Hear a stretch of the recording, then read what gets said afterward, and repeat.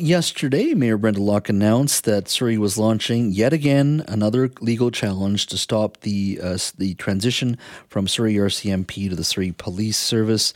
She said that the latest move is a significant step to stop the policing transition, and the particular court challenge was done because the city wanted to challenge the constitutionality of the province's latest legislation. Now, one of the things Ms. Locke mentioned on this show yesterday was that she was concerned about financing the transition from the Surrey RCMP to the Surrey Police Service. Take a listen to her comments. This is a decision forever that will impact our taxpayer, and we just quite frankly can't believe that the NDP would impose this tax, this police tax, on our city.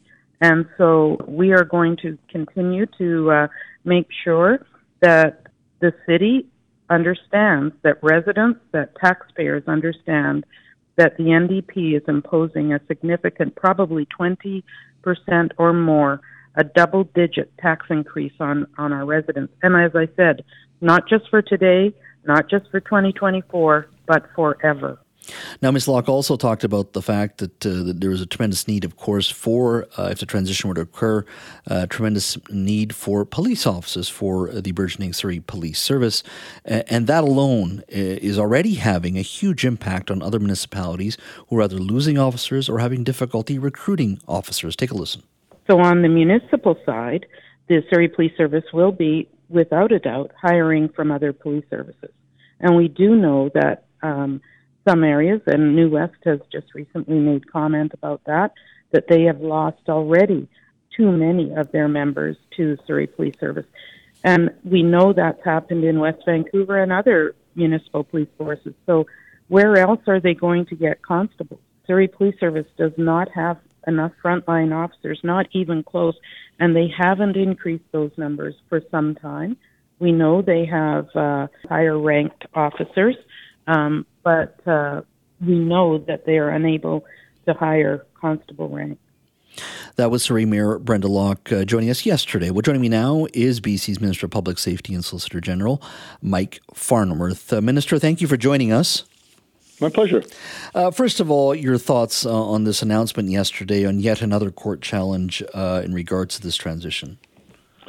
It's just a continuation of the delaying tactics that the mayor has been trotting out that involve lawyers and a lot of money that, quite frankly, could be better spent elsewhere. We are very confident in not only in terms of the decision that was made, but also in terms of the legislation and its constitutionality. All of those things are taken into account when legislation is being developed. It's unfortunate, but that's the mayor's choice. And the transition continues. It doesn't delay the transition. It doesn't stop us from moving forward. Any of the work that needs to be done is continuing to being done. So you're not worried whatsoever in regards to the legal challenge, and you don't think nothing is going to be reversed. You're very confident in the legislation itself, and it's not going to be reversed in any way. Absolutely. All right. Now, last week you suspended the Surrey Police Board and appointed administrator, former Abbotsford Police Chief Mike Sear. Walk me through what that budgeting process looks like with this administrator now. Okay. So the administrator will be developing a budget, obviously, and that is the role of the police board, and the administrator has assumed all the functions of the police board. So they will develop that budget, obviously working with the chief of police, and presenting that budget to the city of Surrey for the city of Surrey to approve, to consider, and that budget will be the continuation of the policing transition. Mm-hmm. If the city of Surrey were to let's say, reject that budget, either party would be able to send it to the Director of Police Services, who has the statutory authority to make decisions around that budget. Should it be tweaked? Should it be changed a bit? But ultimately saying, hey, this is a budget that has to go forward. That's not a new component of the Police Act. It's one that has been there since the Police Act was in place. and it has been used on previous occasions when disputes over budget have arisen. So if there was any attempt at delay, intransigence in any way, the Surrey Council could not slow down or stop the budgeting process whatsoever. This is a done deal. It's moving forward. This transition is moving forward. There will be a budget, and that the transition is going ahead. The legislation says that Surrey will be policed by the Surrey Police Service.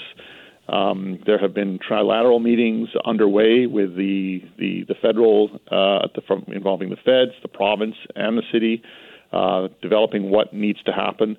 And what really needs to happen is for the mayor to understand the decision has been made and that it is time to move on. And just to confirm, the mayor to us said the overall cost to the city for this transition is $450 million, give or take. And that doesn't include, some hard costs, a gun range potentially, IT services, all of that. The province has put on the table $150 million. Is there going to be any more money, number one? And is there any conversation about finding a middle ground here? Like, does a $450 million sound reasonable to you? Is that a number that you've seen being discussed at all, or is this some sort of out of left field for you? There have been all kinds of numbers that have been put out there by the city of Surrey during the election campaign, after the election campaign, when they put forward their initial plan. They identified that the difference between the RCMP and the Surrey Police Service would be about $30 million a year. We had that verified by Deloitte.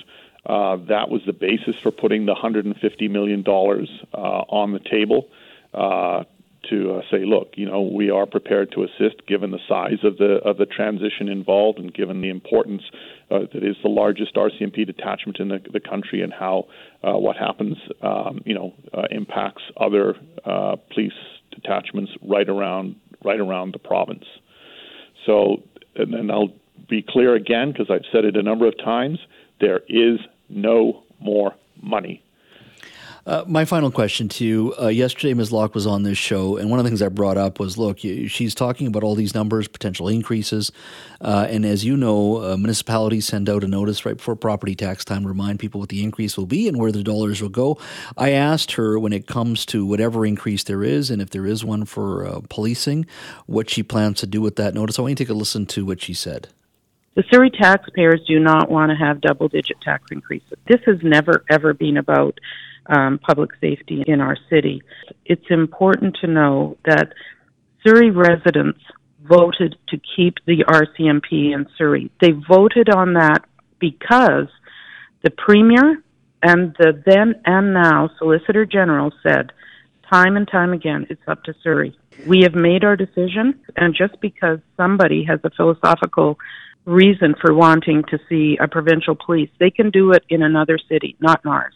Jazz, it's going to be in 16-point red on the tax form, and it's going to be the Surrey NDP police tax. It will be bold and loud and proud, and they'll wear it. Every one of the MLAs in Surrey, every one of the NDP MLAs in Surrey that have chosen not to stand up for the residents for their tax implications will wear it. We will make absolutely sure that the taxpayer knows what is happening to our city. This is a NDP-imposed tax. This is an NDP police force.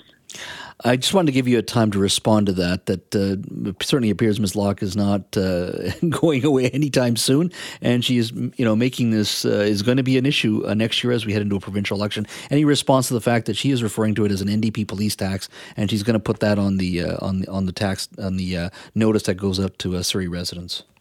Well, I'll make two comments. First off, I think calling it the NDP police, I think it does a disservice to the men and women who have a very difficult job and put their lives on the line every single day policing in Surrey, and that's regardless of whether they are a Surrey Police Service or an RCMP member. They do an incredible job, and to sort of politicize the work that they do by calling it an NDP police force, I think is just disrespectful. Second, the reason, in terms of taxes, it's the delays that cause the increase in costs. From the time, I know the mayor initially ran on a campaign on a platform of we want to move to a Surrey Police Service. That was the original position. And I get that, she changed her mind and wanted to move to go back. That also involved considerable costs. The reality is there will be a budget that will be presented to the City of Surrey by the Police Service. The transition is going ahead, and it is in the long term. It ensures a safe and effective policing during a transition, and that decision's been made, and it will not be reversed. Minister, as always, thank you for your time. My pleasure.